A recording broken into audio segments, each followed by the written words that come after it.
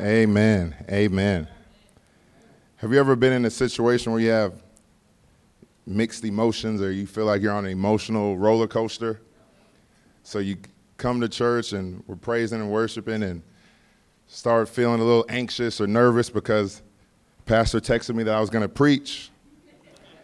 And then he said, how many of you guys are excited to hear the word? And then I calmed down and then I remembered, oh, it's supposed to be me. So that happens, and then he calls us up so it doesn't get any easier. But no, I'm very thankful. I'm very, very thankful for this church, for pastor, this fellowship, and I'm sure you'll hear more about it as we continue on tonight. But if you're here today and you're awake, I want you to look to your neighbor and say, what do you see? Don't answer that. Don't answer that. That can get you in trouble, or it could help you. So really, I was just thinking about what do we see? And there was a time where me and my wife, we went to conference. I think we had Bria with us, and for whatever reason, we had to leave early morning when it was still dark. I don't know if I had to work or maybe she had something Saturday. So we left, and I wear contacts, and I didn't have my contacts that day. So it was at night, so I'm squinting. I'm trying to see. I have the GPS, but, you know, sometimes when you're driving home from conference, you're in those little towns that you lose service. So we're driving, and this looks like the exit, that looks like the exit, and before we know it, we're like 2 hours in the wrong direction. Yeah. Oh, no, for me. My wife was sleeping good. But so we're driving, and as we continue to drive, obviously the lights come on, the sun is out, and now it's a little easier to see without my contacts. But it gets us to, in a spiritual sense, how many of us know that if we're walking in the natural, or we're walking in the flesh, we don't necessarily see what God wants us to see. We can squint our way through things, and what it appears may not always be what it is.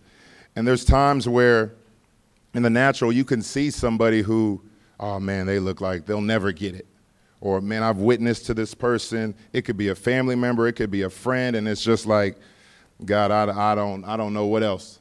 But when we look in the spiritual, God's always working. God's always doing something. And you might be in this place and that was you, that everybody was just like, man, there's probably no hope for this person. Or you may be here in this place and you feel the same way. But by the end of this night, I believe that you'll be able to get a good idea of how God views you. Let's pray. Dear Lord Jesus, we just thank you for an opportunity to just share your word, Lord God, and hear your word, Lord. And I pray that you will speak through each and every one of us, Lord God, myself included. And we just thank you that your presence is in this place and you continue to move. And it's in Jesus' name we pray. Amen. Well, if you have your Bibles, open up to 1 Corinthians chapter 2. We're going to be out of the NLT. It's a little easier to read. So it says, but people who aren't spiritual can't receive the truths from God's Spirit. It all sounds foolish to them, and they can't understand it, for only those who are spiritual can understand what the Spirit means. Those who are spiritual can evaluate all things, but they themselves cannot be evaluated by others. It says, for who can know the Lord's thoughts? Who knows enough to teach him? But we understand these things, for we have the mind of Christ. And having the mind of Christ is so important. It's so important if we want to be faithful witnesses, if we want to be hope givers to people. You see that you may be in this place and you have a coworker or you have a friend, and it's just like you can be discouraged. Maybe you try to witness to that person and it just goes bad, or they brush you off, or they look at you crazy, and it's easy to be discouraged. I know whenever I met Pastor, I don't know how he felt, but I know he sees things in the spiritual. But when he first met me, we're at 24 Hour Fitness. We'd be on the same team, but my mouth definitely wasn't saved, and neither was my heart. So I did a lot of crazy things, but there was never a time where I felt like Pastor was just like, man, this guy's crazy. I didn't even know he was a pastor at the time. He was just a good friend. And as time went on, there was a time he invited me to church. So I was like, okay, I'll go. But there was never a time where I felt like he just was looking down on me like this guy is hopeless. And how many of us could be in those situations? How many times do we see people and we just feel like, okay, I'm going to just pray for him. but God may want you to go speak to them, not just pray for them. A lot of times you hear faith without works is dead. Sometimes we have to put action to the faith. But in this life that we're living, we know that there's people who, we know we live in a fallen world. We know that this world is moving opposite from God as fast as possible. But we also know that God wants every soul to be saved. God wants every soul to be saved. And it's important as believers that we're doing what God says, not what society says. You know, society and the news, their job is to shape your mind a certain way. They feed off deception. They feed off of fear because those things sell. I remember earlier this year, the high school that I coach at with David as well, we were going to Virginia. And on our way to where we were going to play at, we'd have to drive through D.C. And one of the parents were saying she was concerned about us making the trip. We were flying into Baltimore, and then we were going to drive to D.C. because she was seeing on Capitol Hill there was riots, and there was this, and there was that, and all kinds of stuff. And I told her, I said, well, I'm going to call the director who's there right now and get a feel for how things are going. So the director said, hey, we've been here for a week. We're outside of D.C. Everything is fine. Everybody's safe. So I told the parent, and she was real worried. And she was like, well, my dad's been reading the L.A. Times, and it's saying that it's like this in D.C. And I was like, L.A. is pretty far from D.C. But if you want that to shape your mind, you're going to see whatever you want to see. If you want to watch the news all day long, I wouldn't recommend that. But you'll think everybody's hopeless. You'll think everything is negative. You'll think everybody hates each other. You'll think everybody's racist if that's what you want to look at. But that's not what God says in his word. That's not what God wants us to do. And we have to get to the point as believers where we're focusing solely on what Scripture says. In 2 Timothy chapter 3, verse 16, it says, all Scripture is inspired by God to teach us and to make us realize what is wrong in our lives. It corrects us when we are wrong, and it teaches us to do what is right. And as Christians, there's times where some people, they get so caught up in what society thinks, and then they form their own opinion of what the Bible says in their own mind. And we know that we're always supposed to go to God with everything. And we have to be careful because we can have our boldness to witness be shaken if we're too caught up in what the world is saying. We know we're called to be different. We're called to be light in this dark world. And if we're not careful, the enemy is trying at all ages. Today I picked up my daughter from school, and me and my wife, we already planned on her not going to school tomorrow, but this was just confirmation. She said, Daddy, tomorrow, I was like, Bria, you're not going to school tomorrow. She was like, why? I was like, you get to hang out with me. And she was like, no, I want to go to school. And I was like, why? She said, tomorrow is the Easter Bunny party. And I was like, no, it's not. That's why she's not going to school. But it's one of those things where a lot of that stuff seems playful and fun and this and that until you get indoctrinated with that stuff. And then it's not just a party. It's just well, this is what I want to do. I don't care too much about what Jesus did on the cross. I want Easter eggs. And so until she's at the age where she can speak clearly and explain what she believes in, she's not going to the Easter egg party or whatever it's called. We'll listen to worship songs and go to the park. But it's one of those things where if you're not careful, and I'm not saying everybody has to do that, but that's just what I felt led to do.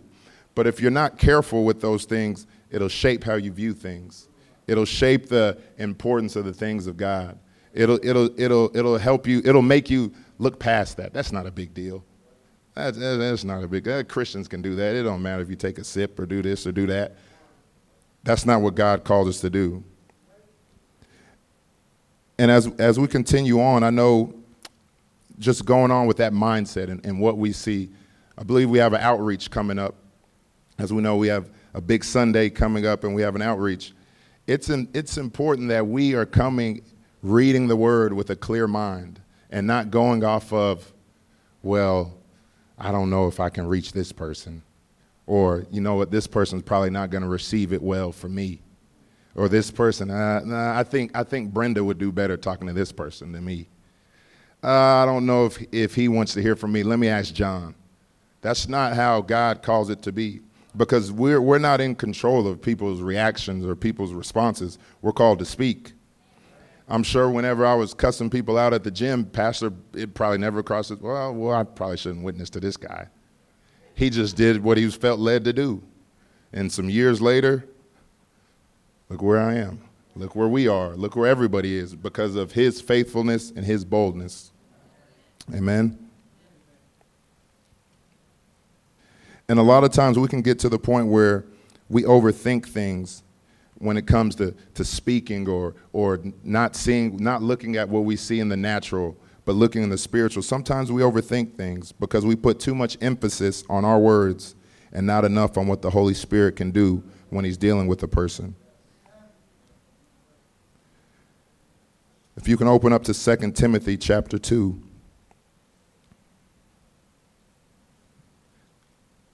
It said, a servant of the Lord must not quarrel, but must be kind to everyone. Everyone. Even that one.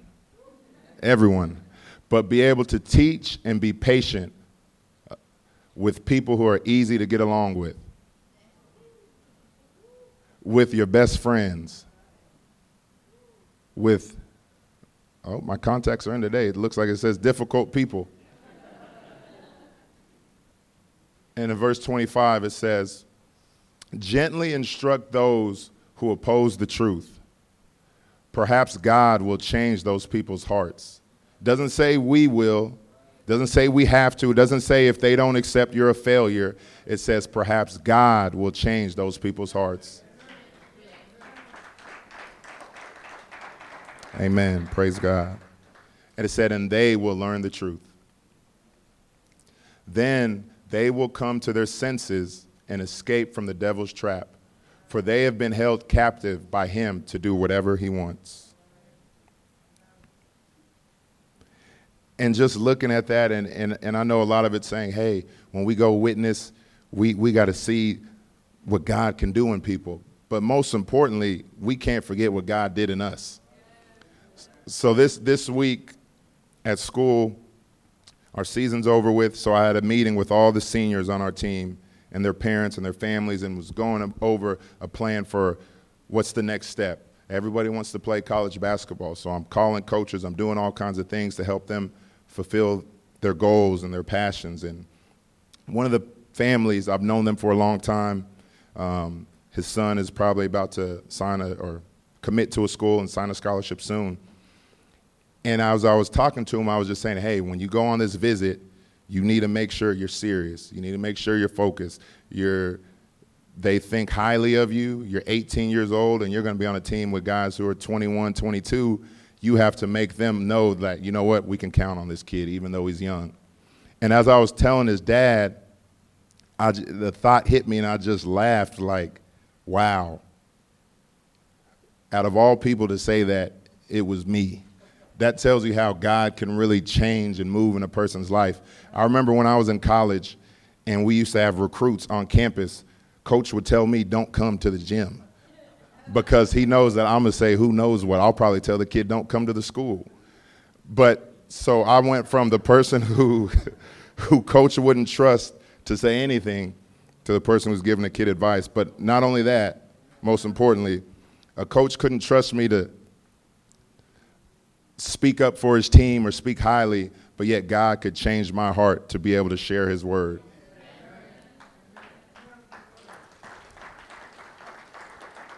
And it's not just me. All of us have similar testimonies in this place of just, it doesn't matter what you see.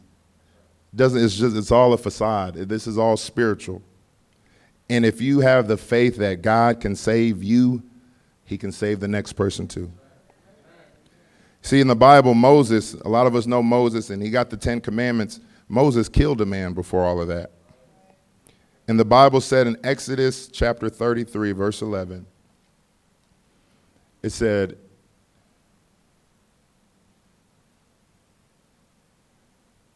I might have put the wrong verse. The verse I was looking at is basically saying, I'll get the right verse later. But in Exodus chapter 33, it says, "So the Lord spoke to Moses face to face as a man speaks to his friend." So the same Moses who killed a man and was hiding and running away from what God wanted him to do, that same Moses, when he decided to surrender, was able to speak with God like a friend.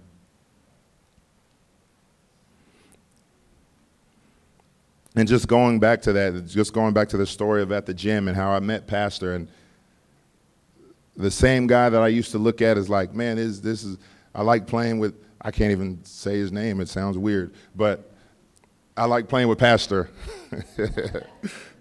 Before he was my pastor, it just sounds weird. I can't even say his name. It starts with a B. It starts with a B. But so playing with Pastor, it was like, man, he's cool. He'll shoot. He always passes it to me, and I don't like to pass. So it was a perfect team.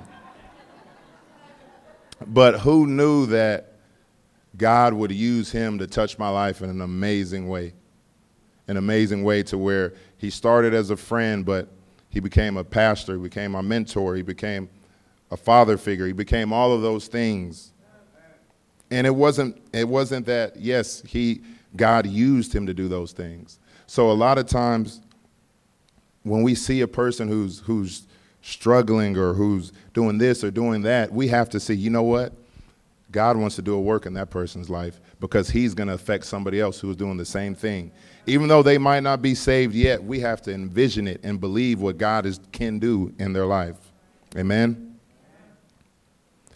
Colossians chapter 1, beginning in verse 21. Say amen when you get there.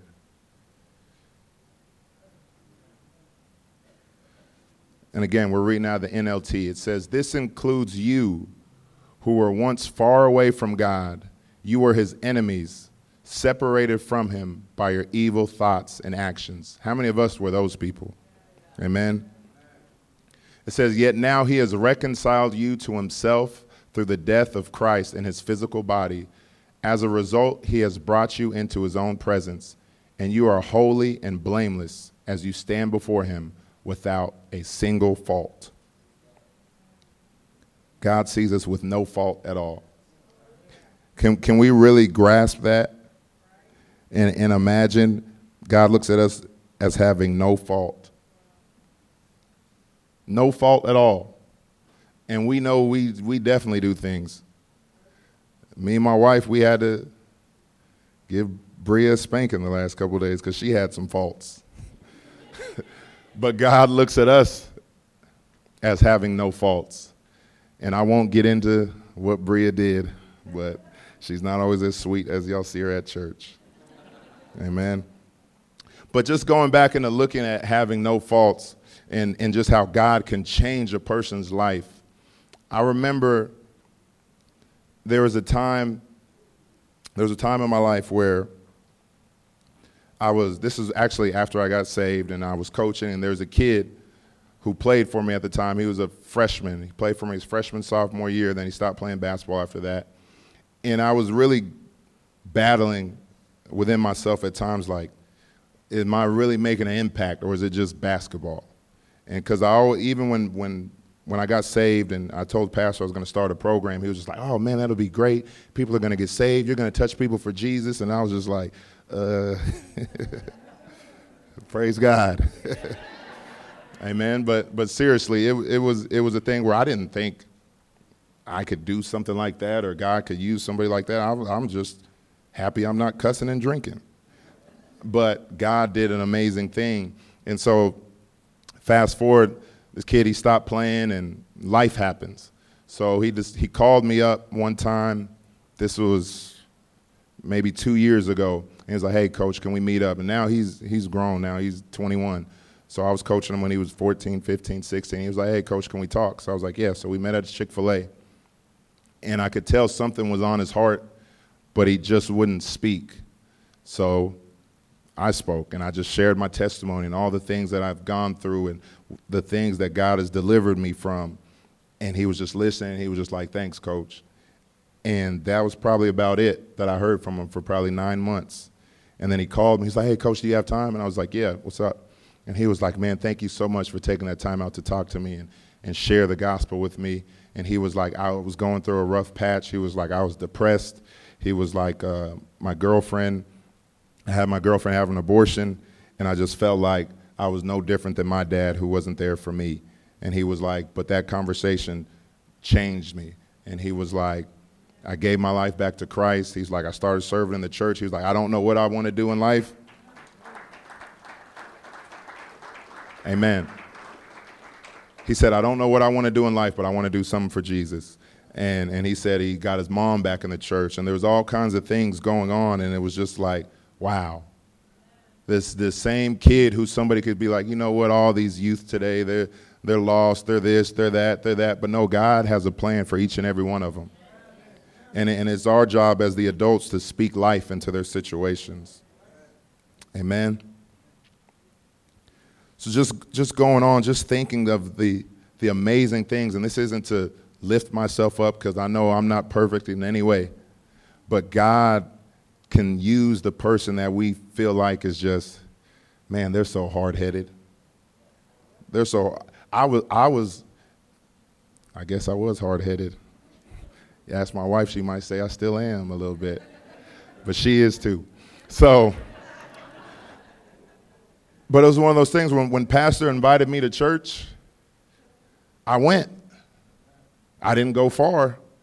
I didn't leave the parking lot.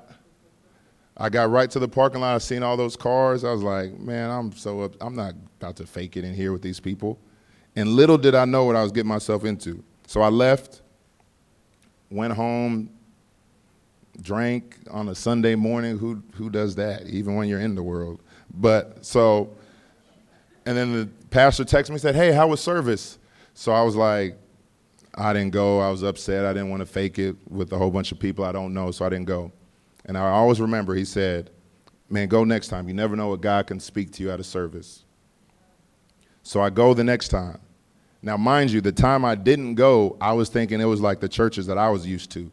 That's going to be silent, no clapping, no hands raised, no amens, very little Jesus. It's crazy. So, but I came and I seen my friend. And I shook his hand, and I was like, okay, cool. I knew he was a good dude. He's the greeter. So I go sit down, and then he starts to move a little bit from the door.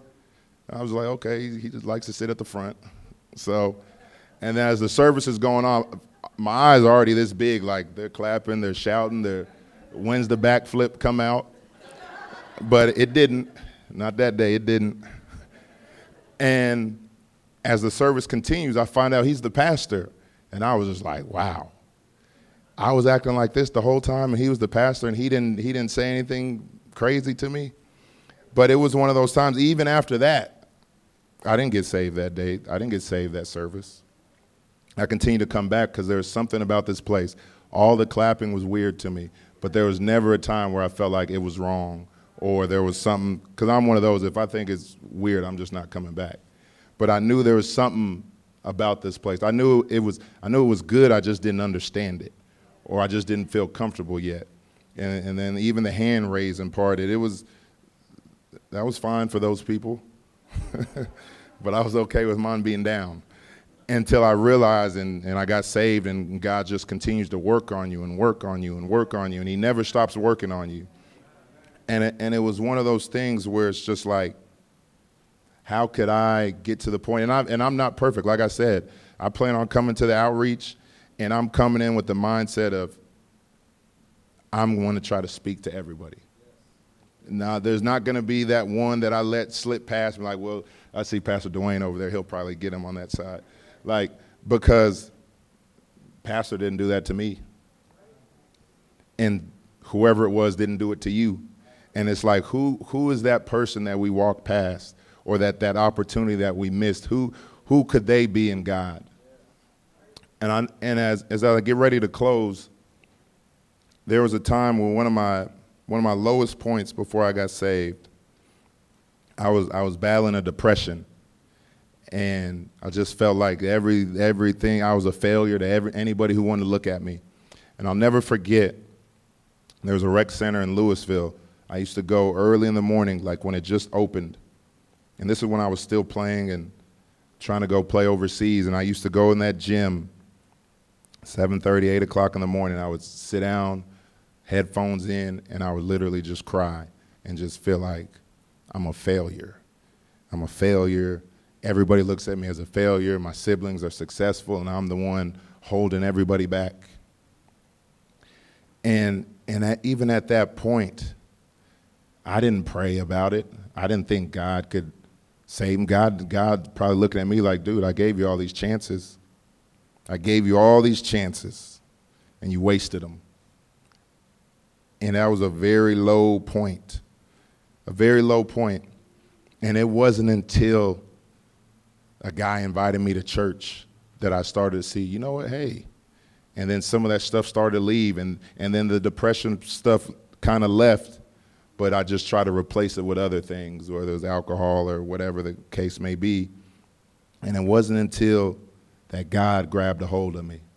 Remember that verse that tells us about what we see in the natural. That's not always the most important thing. That verse in 2 Timothy that we went over, it says, perhaps God will change those people's hearts, and they will learn the truth, and they will come to their senses and escape from the devil's trap. For they have been held captive by him to do whatever he wants. And God is so good that he's not just going to leave you there. Not even when he saves you, he doesn't just leave you at the point where he saved you at. He still has so much more. He's still not only is he working on you, but he's still protecting you. He's still blessing you. He's still working on you. It's not just a one-time get saved and God forgets about you until you go to heaven. And he sees your heart. He knows the desires of your heart. He knows the things that even when I got saved and I knew me playing basketball and playing in different places was over with, he knew I still loved basketball and had a passion for it, just like Pastor still plays. And he brought us all up here, that he met us on the court. So just looking back on it, I don't know, it's probably 8.5, 9 years ago that I was sitting in that rec center and crying and depressed. And in just a span of less than 10 years, he took me to starting or creating a basketball program at a school from scratch and playing on ESPN. And not only that, we'll have opportunities to do it 4 or 5 times next year. But those things don't move me. It's the fact that God could take somebody who was hopeless. But it takes seeing, though. If Pastor didn't have that vision, he's the same person who said, hey, man, you're going to use that program to witness and share Jesus to kids. And I didn't see that. I was just like, man, I'm trying to make some money, and I'm good at basketball training. I'll come to church. I don't know about men's discipleship. It's a little too early. That's what my mindset was at the time. And now men's discipleship is even earlier. Amen. So it's one of those things where it's like, but he sees. So when we go back to the title and it says, what do you see? What do you see in the person next to you? What do you see in that coworker? What do you see in your family members that don't listen? Because if anybody didn't listen to my family, it was definitely me. But God sees more. God sees more. And just like that verse said in the beginning that we're to have the mind of Christ, we're supposed to see what Christ sees in others. If we can bow our head and close our eyes. There's hope, but we have to believe it to see it. We're in a fallen world that's heading fast in the wrong direction, but we serve a God that desires for all to be saved. But we know some will reject, but some will also accept.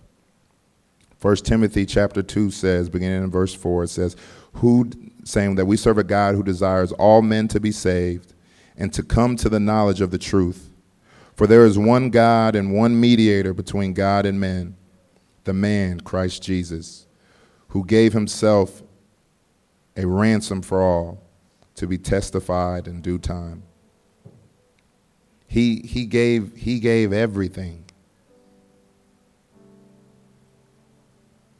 And when we really think about that and we think about our walks and the things we go through. We always talk about on Wednesdays, hey, we're coming in with baggage, we're coming in with this, and this is our recharge. But at the end of the day, if we're really being honest with ourselves, what are we really recharging from compared to Christ who gave it all? Stress, work. He gave his life for each and every one of us. He saw more in us than we could ever see in ourselves. The Bible says that while we were yet sinners, Christ died for us. While we were at our lowest moments, while we were cursing God, he died for us. He has a plan for each and every one of us in this place. But we have to believe it to see it. Just like Pastor Dwayne said, we've been talking about faith a lot lately in this church. And when you have faith, you believe. You believe first. You don't see first. We believe that Jesus can change our lives and can change anybody else's because we know that he died on the cross, that he took our place. The punishment that we deserve, he took it on his body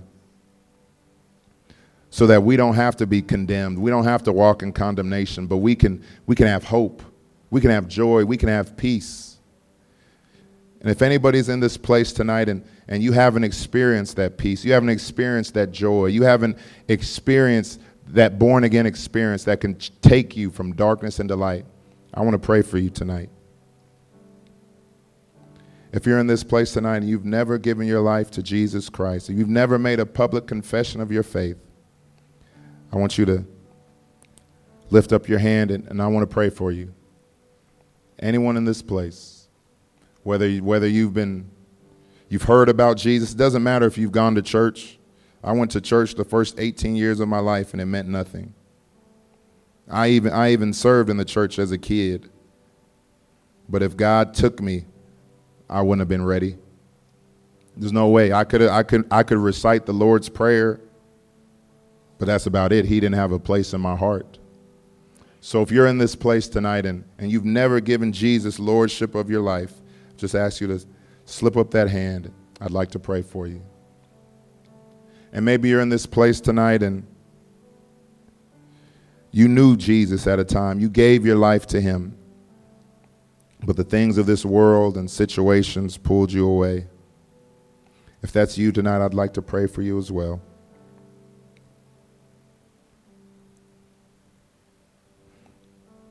It says Jesus desires all men to be saved and to come to the knowledge of the truth.